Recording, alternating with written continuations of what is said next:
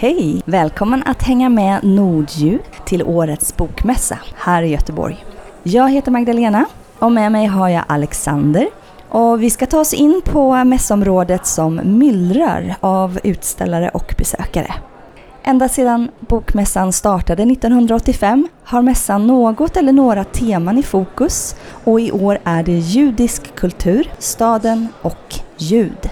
Eftersom vi sänder Nordljud så siktar vi på att ta oss direkt till hörnscenen där de 3 programledarna från P1-podden ska prata om likheter och skillnader mellan våra skandinaviska länder. De är närmare bestämt Hilde Sandvik, Åsa Lindeborg och Hassan Preisel. Efter seminariet på bokmässan fick vi en pratstund med de 3 programledarna för podden Norsken, Svensken och Dansken. Och vi undrade förstås hur projektet började. Altså, den begynte fordi jeg var kulturredaktør i Bergens Tidende og oppdaget at vi må faktisk komme nærmere på hverandre fordi vi har så mange like problemstillinger i slutter for å lage en såkalt nordisk offentlighet. Og så vokste denne ideen om å lage pan-skandinavisk familieterapi. Hver uke som radioprogram och podd så går Norsken, Svensken och Dansken nå i både Norge, Sverige och Danmark. Många svenskor har det jobbigt att förstå danska. Är det någon feedback som ni har fått? Danskan är ju svår för svenskar. Ja, og det tror jeg også handler om noget kulturelt og historisk, at der ligger et fjendskab mellem danskere og svenskere, ikke? Så vi anstrenger os ikke for at forstå hinanden. Altså, det er meget nemt i Danmark at sige, jeg forstår ikke svenskere, ikke? Det kan man sagtens sige. Men man siger det ikke så let i forhold til nordmænd. Men som svar på spørgsmålet, hvorfor vi startede det her, ikke? Så for mit vedkommende, så handlede det om, at når en norsk ringer og spørger, om man vil være med i noget, så tænker man, det er helt sikkert velfinansieret. Ja, så det var min motivation oprindeligt. Den har så forandret sig med tiden, som er gået, ikke? Og nu synes jeg måske, at det er en nordisk kærlighedsrelation, jeg føler til både Åsa og Hilde. Selv til Åsa, som svensk. Ja. För mig var det självklart att tacka ja. Jag är nordist verkligen och tycker det är otroligt viktigt. Nordist. Tycker Norden och Skandinavien är väldigt viktiga som kulturcentrum och jag skulle gärna se att vi hade ett mycket större samarbete än vi har. Har ni några personliga favoritämnen? Ytringsfrihet, det är väl kanske vårt favoritämne. Fordi vi har alle boksa oss gjennom spørsmålene hvor grensene går for hva man kan tale om og ikke tale om. Og de grensene har vært forskjellige i Norge og Sverige og Danmark. Og derfor så havner vi ofte inn i de samtalene der da. Ja, ytringsfrihed, og så tror jeg også for mig personligt, at mandsrollen spiller en betydning, altså at debattere det med de her 2 kvinder. Jag har ju den svåraste sitsen i hela den här podden eftersom det händer så mycket dumt och dåligt i Sverige som jag måste kommentera eller lite stå till svars för, ursäkta och sådär. Sverige är ju ett otroligt speciellt land. Det kanske är Europas mest intressanta land just nu. Jag hoppas att det ändrar sig lite. Vad tror ni om framtiden för de skandinaviska relationerna? Det kan gå selvfølgelig begge veier, men jeg tenker jo at krisesituasjoner vil tvinge oss nærmere sammen, men det er kanskje en ønsketenkning. Jamen, jeg tror fremtiden er nordisk. Altså, der er ikke nogen vej udenom. Altså, det synes jeg er godt. Altså, jeg synes, det er den rigtige vej at gå, ikke?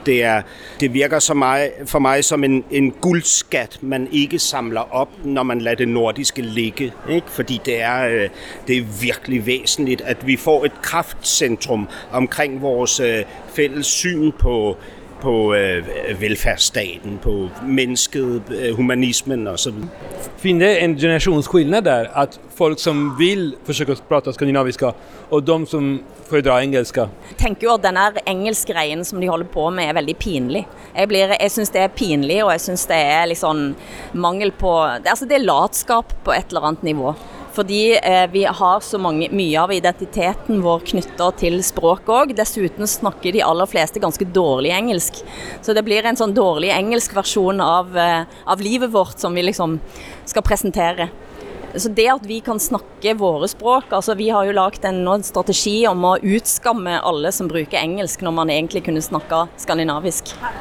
Det är när vi upptäcker skillnader i ord. Alltså vad nu senast till exempel, det heter Swish på svenska, Vips på norska och Mobile Pay på danska. För de älskar ju engelska orden, det sitter engelska ord på allting. Det här tycker jag är så himla kul. Dels som man ser att så många ord är helt lika. Men sen också de här nya orden, hur döper vi dem? Ja. Och där skiljer sig de här 3 länderna ganska mycket åt. Finns det någon konkurrensaspekt till EU?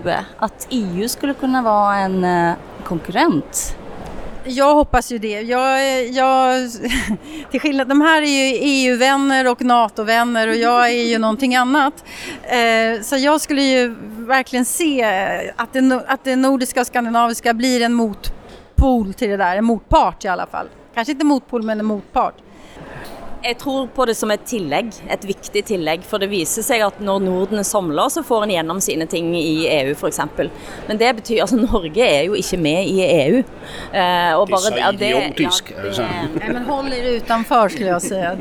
Og på samme måde med EU, så kommer EU til at blive dikteret af Norden i fremtiden, hvis Norge melder sig ind. Nu talar ni om de skandinaverna som kusiner, men tidigare så var det ju ett lillebrorskomplex i Danmark att Sverige var storebror. Nei, jeg vil bruke denne søskenmetaforen veldig ofte, fordi at det er jo som en søskenflokk. Man av og til synes jo at en bror eller en søster er fullstendig pain in the ass. Altså, man orker det ikke. Man synes de er grusomme. Men man ender opp rundt det der middagsbordet sammen og kan bråke om ting på skikt. Bland publiken träffade vi Tibor Erdös som är en hängiven lyssnare till podden. Jo, men jag har varit ett fan väldigt länge. Jag lyssnar inte varje vecka just på grund av att jag ska kunna lyssna i timmar. Och de pratar om väldigt mycket aktuellt. Det som är aktuellt i Skandinavien. Hur hittade du podden bland P1s stora utbud? Ja, men jag jobbar som universitetsadjunkt i högskolan i Halmstad. Och då behövde jag material till grannspråksundervisning och det kändes som ett klockrent material. Magdalena Jonsson och Alex Maxia för Nordljud News från Bokmässan i Göteborg.